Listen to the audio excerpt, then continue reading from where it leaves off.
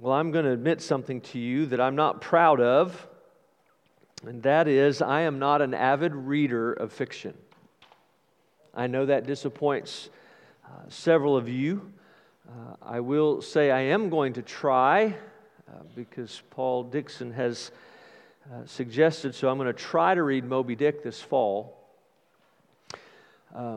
We'll see. But I'm going to be in Maine, so he said it probably ought to give it a shot. I don't know that that's the first one I ought to tackle, but as my son shakes his head no. The problem is I didn't grow up reading. And any interest my children have, which is a great interest in reading, comes from their mother. I readily admit that. I spent most of my time riding my bike or on a court or field or in my room with my headphones on listening to music. And so I'm more familiar with pregame warm-ups and musical preludes than I am prologues in literature. From what I understand, prologues are at the beginning of books, and they provide information that's pertinent to the story. Things like backstory and character descriptions and any other details that will help the reader understand the story more fully, right? And help things as it progresses, right? Sets you up for what's to come. A good prologue, I'm told, piques the interest of the reader and adds layers to characters. It adds things to the story as a whole and again, sets the stage for what's to come. It can set up conflicts. It can establish motives. It can even foreshadow the climax. So for those of you who read either I'm right or wrong, I'm just going to believe that I'm right. In a way, and I start there because in a way our text tonight in verses 1 to 13 of chapter 22 serves as a prologue for the supper that is going to take place in verses 14 to 20. So this is actually part one, much as we did the last couple of weeks around Easter. This is going to be part one of what is a two-part sermon because it's going to set the stage for not only what happens in these next few verses at the Lord's Supper, it's going to set up the betrayal and the arrest and the scourging and, of course, the crucifixion. It sets the stage for with very important details that are going to help us understand the what and the how and the why of the events that take place or took place, I should say, over the next few hours in the story, as well as over the next few days to end the week that we call Passion Week. So this week and next week we're going to look back and we're going to look ahead. And this week as we look back, we're going to look at two things. We're going to look at a secret plan in verses 1 to 6, and then we're going to look at a sovereign plan in verses 7 to 13. And of course, you know as well as I do, and we're going to talk about this, but the secret plan is a part of the sovereign plan. We know that, and we're going to see that, but we're going to keep it separate for the sake of our outline on paper, okay? So those are our 2 points. Let's go to the Lord in prayer before we begin. Father, by your Spirit, would you grant power to the preaching of your word? And grant us the spiritual eyes and ears that we need to appraise and apprehend the truth regarding Christ and His gospel, the truth that is found here in Luke 22. And would you awaken our attention and convict us where necessary, challenge us, but then as always, refresh us and encourage us, comfort us.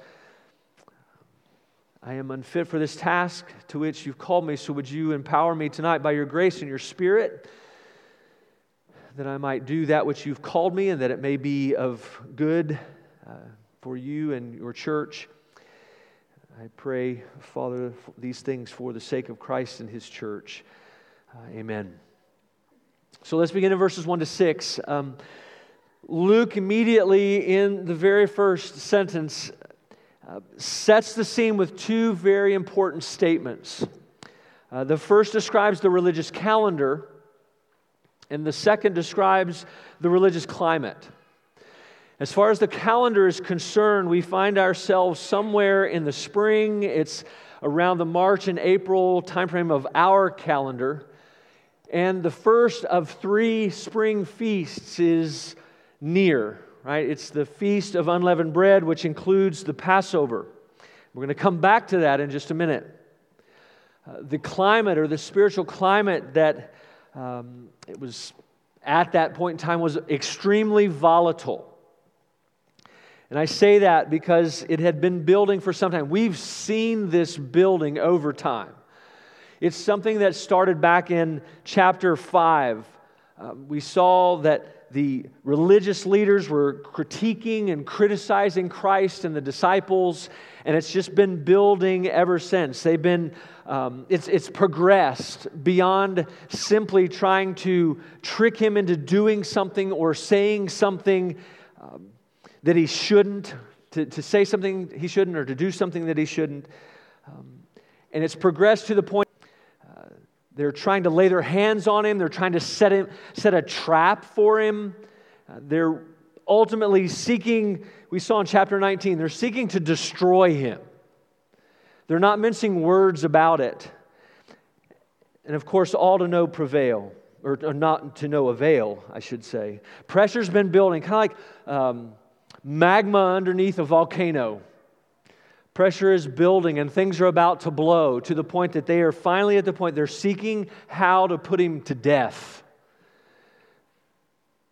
They're actively pursuing this plan. And what motivated those plans, Luke says, was the fear of the people. Right? They're scared to death of how popular Christ has become. They were the ones that people had looked to. They were the ones that had influence. And over time, that's beginning to wane. They were the ones that had been held in high esteem, but now they're looking to Christ more than the people are looking more to Christ than they are the Pharisees and the Sadducees, and so they're basically losing control. But their fear of the people wasn't only motivating their plans, it was inhibiting their plans. Philip Ryken puts it this way: Jesus was much too popular for them to do anything to him in public, and their malice against him was constrained only by their cowardice in the face of public opinion. So they're afraid of the people, so they want to go after him, but they're afraid of the people, so they don't want to do it in public.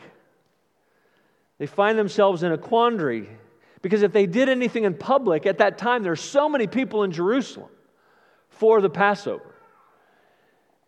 If they do anything, they're going to lose control just based on the sheer number that would be against them. So they've got to be stealthy. They've got to work behind the scenes, and they needed help. And they receive it in verse 3. Luke says, "Then Satan entered into Judas, called Iscariot, who was of the number of the 12. Luke says that the religious leaders received this gift that they never would have thought they would have received. They couldn't have imagined it happening so well, or working so much into their favor. Right? Their problem is solved. And this gift is that one of Jesus' own disciples has come over to the other side. He's taking their side. He's going to work for them. Someone who would know his coming and going. Someone who would know his schedule. Someone who could even possibly influence him enough to get him where he needed to be at the best point possible. But Judas wasn't acting alone. He had been possessed by Satan. But we need to be clear about something from the very beginning, and that is this. Judas wasn't doing anything that he didn't already want to do. He may have been possessed and oppressed, but he was not only a willing participant, he was completely culpable for what he was doing. The devil made me do it was not an excuse that Judas could make. He had left himself open. He was vulnerable to what was taking place. He was vulnerable to the oppression and the possession. And we ask how? Well, there are two possibilities. First, we know he may have been disappointed in Jesus, right? He may have felt disappointed because he had felt let down. Things had not turned out the way Judas had expected them to turn out. He was expecting something totally different. He had an expectation of the Messiah and what the Messiah would do, and that expectation had gone unmet. It's a very common problem. We've mentioned it several times in our study. Even today, people don't base their expectations of Jesus on who He has been described to be or revealed to be in Scripture. Their expectations of Him are based upon who they've created in their own minds and in their own imaginations. In other words, they've based their expectations on who they desire Jesus to be rather than on who He really is. And when He fails to meet those expectations, they get angry, not at themselves for having the false expectation, but on Jesus for not fulfilling the expectation that they have. The other thing, or the second thing, would be the fact that He asked for money. And what does that reveal? It reveals that He was motivated by greed. The love of money is a powerful, powerful force. Paul says, writing to Timothy, a root of all that money is or the love of money, is a root of all kinds of evil. It is through this craving, he says, that some have wandered away from the faith and pierced themselves with many pangs. So this lack of contentment can pave the way for a whole host of temptations and sins. And again, we understand that all too well. Either way, Judas was not dealing with any temptation or any sin that wasn't common to any and everyone. The bottom line is Scripture is very, very clear. James says if we resist the devil, he will flee. Right? That's a promise. So Judas is not someone to feel sorry for. Satan simply found someone who was willing to take part in what he had been wanting to do since the fall. He found someone willing to do and to play a part in what he had been trying to do since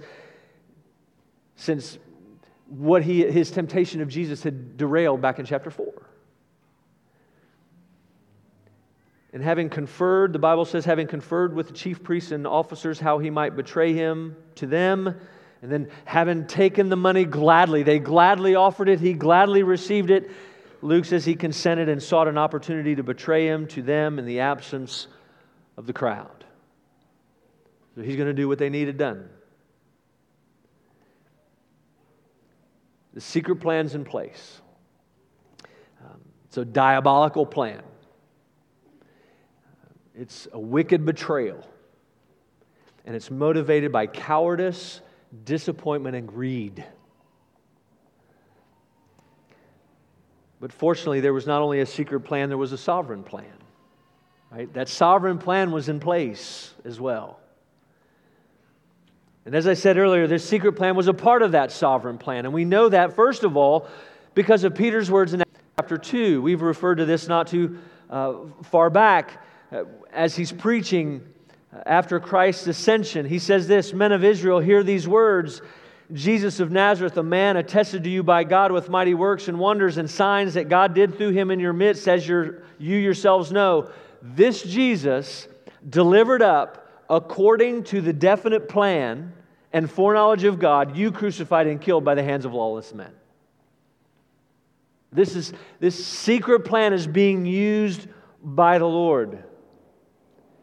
But we also know that this secret plan is a part of the sovereign plan because of the minutest of details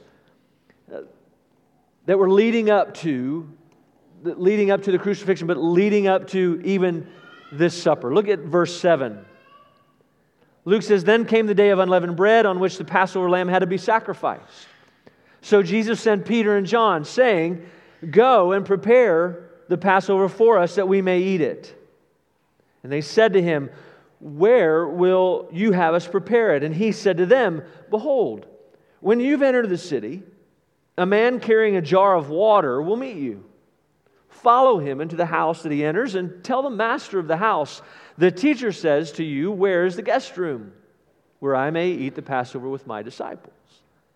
And he will show you a large upper room furnished. Prepare it there. And they went and found it just as he said, just as he had told them, and they prepared the Passover. Right? Jesus sends John and Peter ahead alone to secure a place for the Passover. More than likely, the desire was to keep the details from anyone else. Why? Because there's a secret plan in place. They're trying to get him alone. This would have been a perfect opportunity, but there were things that had to be done first. Right? The fullness of time had not yet come. There were things that Jesus had to do before he would be delivered over. So he keeps this plan to himself. But he told them, notice the detailed instructions, and they're followed perfectly. He tells them, you're going to go into town and you're going to find a man with a jar. There were countless number of men probably with jars, by the way. But you're going to find this man with a jar, and they found him. This man's going to take you to a house.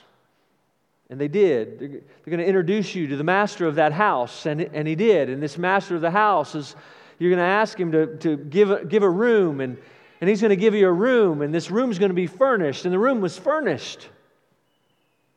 Everything, as he said, was in place. Everything was taking place as he desired it to take place. So in the end, while this secret plan that these cowards have come up with, this diabolical plan that was devised to deliver Christ up, in the midst of all of that, in the midst of the wicked betrayal, Christ never lost control of the situation. He is in control, despite how things might have looked. And finally, we know the secret plan was a part of the sovereign plan due to the timing of all of this that was taking place. And I said I mentioned the Passover, and now we're going to come to that. Because it's not by accident that all of these things are taking place when they were taking place. It's all quite remarkable, actually. And to understand that, we need to just take a minute to remind ourselves of what the Feast of Passover was actually commemorating. And I'm not going to give you all of the details that you saw in your preparation for worship. I'm going to hit a few of them. But I do encourage you to go back and read from Exodus chapter 12. But we need to remember, almost 1,500 years prior to this particular Passover that we're looking at in chapter 22, the Israelites had been in captivity for more than 400 years. And in verse 8 of Exodus 1, we read that there was an oppressive Pharaoh who did not know Joseph that was in charge. And this Pharaoh thought the people of Israel were too many and too mighty, right? We've got another fear of the people, a very common thread, right? The fear of the people that causes this Pharaoh to afflict them with heavy burdens, the Bible says. And in verse 12, it says of Exodus 1, it says, the more they were oppressed, the more they multiplied, meaning the people of Israel. The more they spread abroad, and the more the dread of Pharaoh and the others grew. So they, again in Exodus 1, so they ruthlessly made the people of Israel work as slaves and made their lives bitter with hard service. But this wasn't enough for the Pharaoh, so he wants to pile on, and he piles on in the worst way imaginable and says that he's going to kill, or tells them to kill those under his rule, to kill every son born to the Hebrews and cast them into the Nile. So it's not enough to make them work hard. Now they're going to kill their children. Kill their sons. Well, in chapter 4 of Exodus, we read that God called of the slavery that we're in. And in verse 21, would lead his people out of captivity, out of of the slavery that we're in. And verse 21 says of chapter 4, the Lord said to Moses, when you go back to Egypt, see that you do before Pharaoh all the miracles that I've put in your power. But I will harden his heart so that he will not let the people go. Then you shall say to Pharaoh, thus says the Lord, Israel is my firstborn son. And I say to you, let my son go, that he may serve me. If you refuse to let him go, I will kill your firstborn son. Language is very important in terms of Israel being the firstborn son. In the words of Michael Morales, he says that God's threat to Pharaoh's firstborn amounts to just retribution of Egypt's treatment of Israel's sons in the opening chapter. Right? Pharaoh says, I'm going to kill your sons. What does God say? I'm going to kill your sons. Well, we're all familiar with the rest of the story. Right? God would send 9 plagues. Pharaoh's heart would be hardened. He refuses to let the Israelites go. And so God would send one final plague, and keeping His promise that every firstborn in the land would die. But this plague was different than the other 9. And again, I want to use the words of Michael Morales. He's very clear on the importance of this. He says, for while the other signs, God had made a distinction between Israel and the Egyptians, since the land of Goshen where the Israelites resided remained unaffected, for example, by the frogs and the lice. Right? So there's this line where those plagues did not cross. But he says, for this 10th and final sign, the death of the firstborn son, for them, Israel needed to be redeemed. Right? There wasn't going to be this line on which the plague was not going to cross over. This plague was going to hit the entire land. And he says, under the threat of death, the distinction between Egypt and God's people is made not through Israel's exemption, but by the provision of a way of salvation for Israel. Apart from the Passover regulation, Israelites would have suffered death. It's very important. And of course, we read of that regulation in chapter 12. What was the regulation? What did He put in place? What was it? What was going to be used to deliver, to redeem the people of Israel? We know that the fathers were instructed to take 1-year-old lambs. They were to be without spot or blemish, and they were to sacrifice those lambs at twilight. Those lambs served as substitutes. Their death would be in the place of the death of the older son or the oldest son. And of course, we know from this side of the cross that all of this is foreshadowing what's going to take place in 3 days or 2 days. This is on a Thursday. It's going to take place the next day.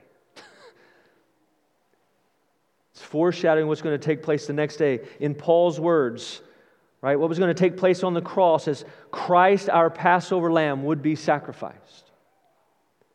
And in Peter's words, His precious blood, like a lamb without blemish or spot, would ransom us.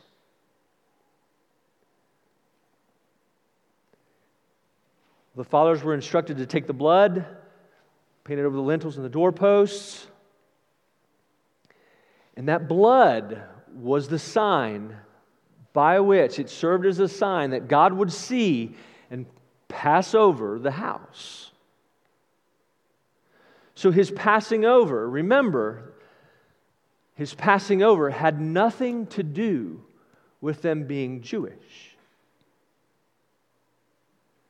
His passing over had everything to do with the blood under which the firstborn and the rest of the household hid.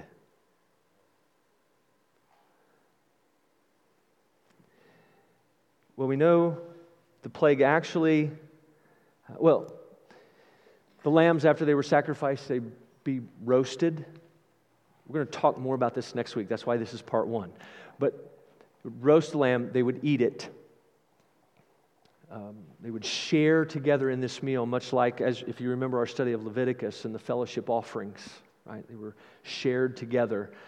The difference in this, between this and Leviticus, is they dressed up to leave. It was like they had everything prepared. Their sandals were on, they had their staffs, and everything was girded up, and they were ready to go at a moment's notice. Well, we know that, of course, that the plague actually took place, as God said. And the firstborn, covered by the blood of the lamb, or the lambs, lived. And the firstborn that were not under the blood of the lambs died, were killed. And of course, Pharaoh finally releases the Israelites and tells them to go immediately, thus why they were dressed immediately for action, or to go. And there are a few things that we need to keep in mind as we think about this and as we make these connections, because remember, it was the blood of the Lamb that distinguished unbelievers from believers. Period. And to follow the instructions that God had given them was an act of faith. Right? Believing in what God had said, doing what God had said. It was a sign of faith in Him. And the entire event was a means by which Israel was marked as a nation, and it was also a way of marking them as having been redeemed. Right? It marked them in terms of their redemption from slavery.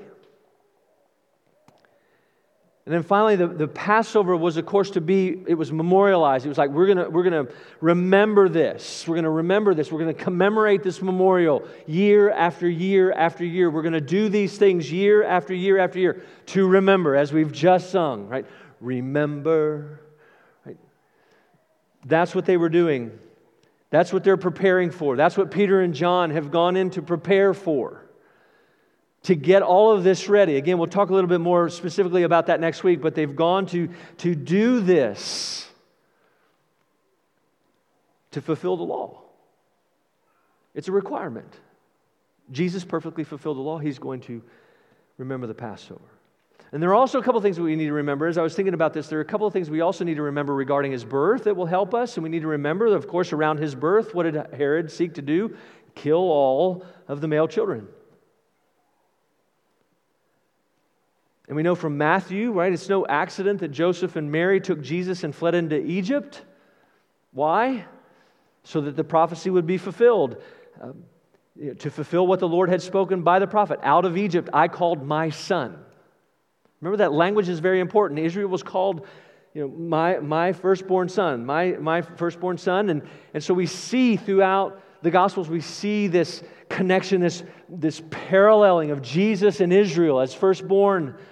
Right? And we see this parallel between Moses and Jesus, and we see all that on purpose. And we don't have time to mention all of those things, but the whole point is that this is a new Exodus. This is a new Exodus, this long-awaited, and I haven't said this in a while, so I thought I would tonight, the long-awaited, much-anticipated Messiah had come to bring about redemption that the Exodus over 1,500 years before had pointed to. The greatest event up until that point, the greatest event in redemptive history in which Moses led the people out of captivity in Egypt, was now being superseded by the greatest event in all of redemptive history, in which Christ, the greater Moses, led His people out of a greater Exodus,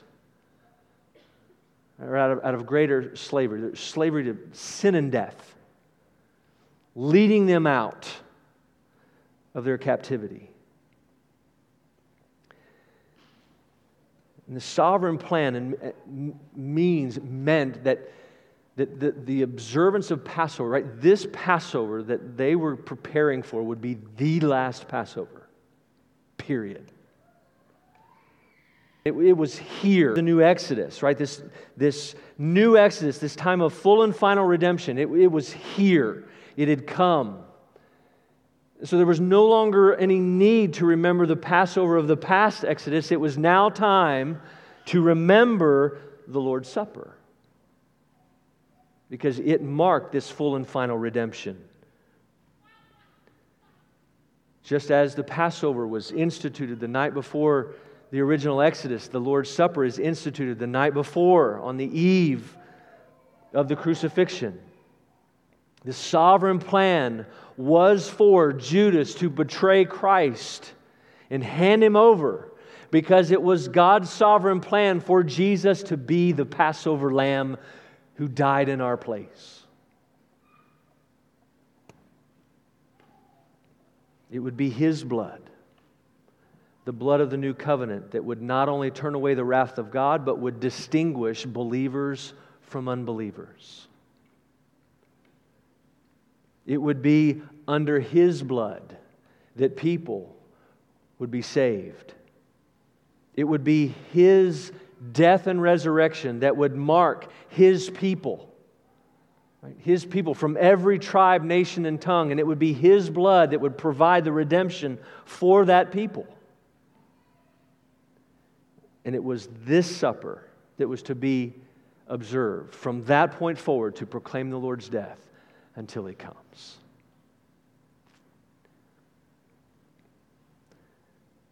This plan had been coming to fruition for a very, very long time. And it had arrived.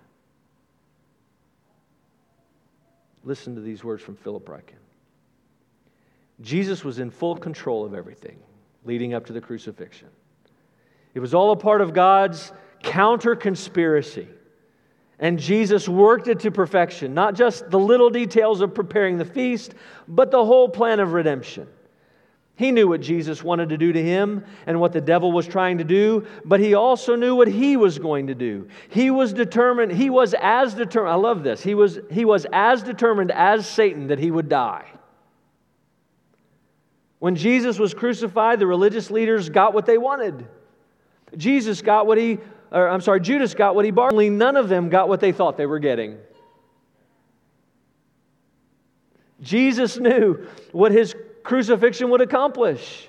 He knew that it would be the death of the devil himself and the death of sin for everyone who trusts in Him. Not to mention the death of death for everyone who believes in the cross and the empty tomb.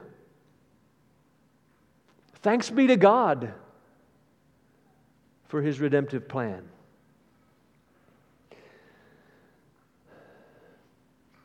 Now, in the midst of all that, three things. I know, only three. One word of warning, two words of encouragement. First, a word of warning. Yes, we could come up with many more things than three. We need to take heart the danger of unmet expectations. We need to take heart the danger of believing in a Jesus created in our own image. Absolutely. We need to believe in the danger of the love of money. We need to believe in and consider the danger of always looking at what we don't have rather than on what we do have. Absolutely. We need to consider the danger of unconfessed sin and the failure to flee temptation and the failure to resist Satan. Absolutely. No question. But I think we also need to take heart the fact that Judas had been with Jesus from almost the beginning of His ministry. I think we need to consider that Judas was a friend of Jesus. He had heard what Jesus had taught in public.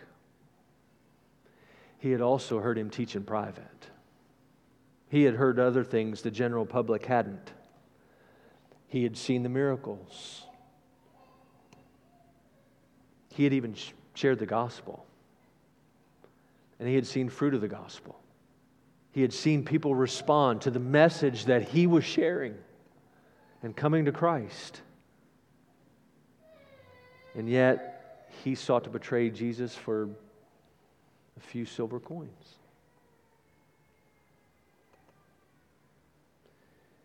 Brothers and sisters, this has also been a repetitive truth in our study. Our proximity to Jesus doesn't guarantee our devotion to Him or our relationship with Him.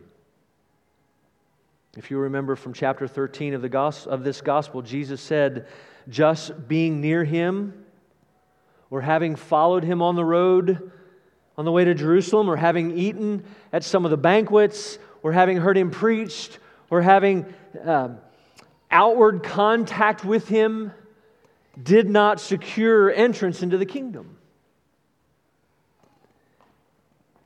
Jesus Himself said that entrance into the kingdom only comes through humbly listening to, believing upon, and abiding in Him. You remember, I'm sure from our study of chapter 19, Darrell Bach said, our faithless association to Jesus is no different than outright rebelling against Him. You can be near Him and not believe in Him. In the word of Christ, commentator, Judas serves as a permanent and powerful warning to every member of the church of Christ. There's always the terrible possibility that even among us who apparently live in the closest connection with the Lord, there may be those who are inwardly false and are busily engaged in betraying Him. And the warning is this: we must, in Paul's words, examine ourselves to see if we are in the faith. Are we believing and trusting in Jesus? Are we resting in Him alone for our salvation, apart from anything and anyone? Are we under His blood?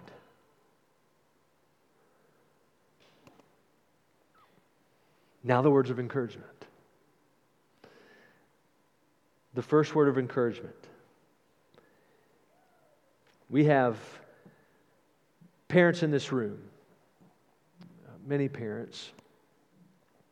Some are, they're all raising kids in some way, some maybe past and present, but we've got parents in the room who have been faithful to keep the Scriptures and the gospel before their children.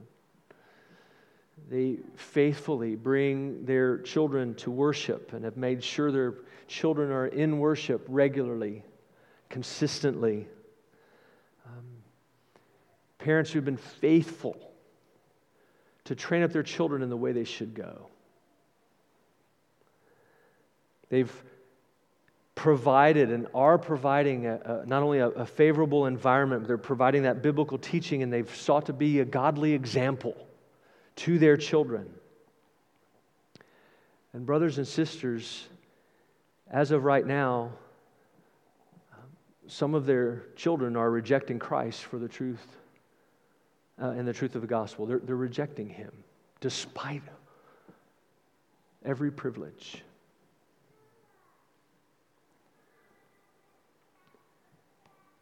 And I want those parents to know. And this is, and you may not be that parent right now, but you might be that parent one day, God forbid. You might be that parent, but for those parents right now that are struggling with that, I want you to know that there are always things that we as parents wish we would have done differently or better. And there are things that we absolutely must repent of and seek forgiveness for. Right? We're not perfect. But again, if that is you tonight, I want you to know that Judas teaches us, in the words of my brother Chris Miller, the best environment, the best teaching, and the ultimate example cannot change the heart. Our only hope is in Christ. Period. May you rest in Him.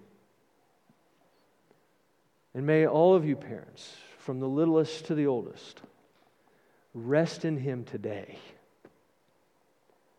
for the salvation of your children. Secondly, word of encouragement. There are times, I think we all can, we've been there. There are times in our lives when it does not look like God, or feel that God is for us. There are times in life when it just doesn't look like or feel like He's working out His plan for us. Sometimes it feels, quite honestly, like things are out of control. Sometimes it feels like that it's just one thing after another. Sometimes it feels like those things are dovetailing. Sometimes it feels like those things are stacking one upon the other, right?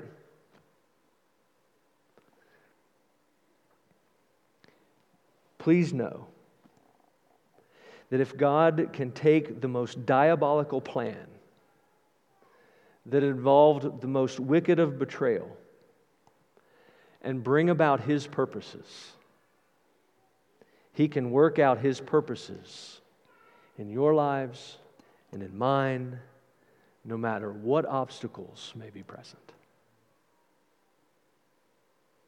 There is nothing our God cannot do. He is working everything out in our lives as He desires for His glory and our good. It's a promise.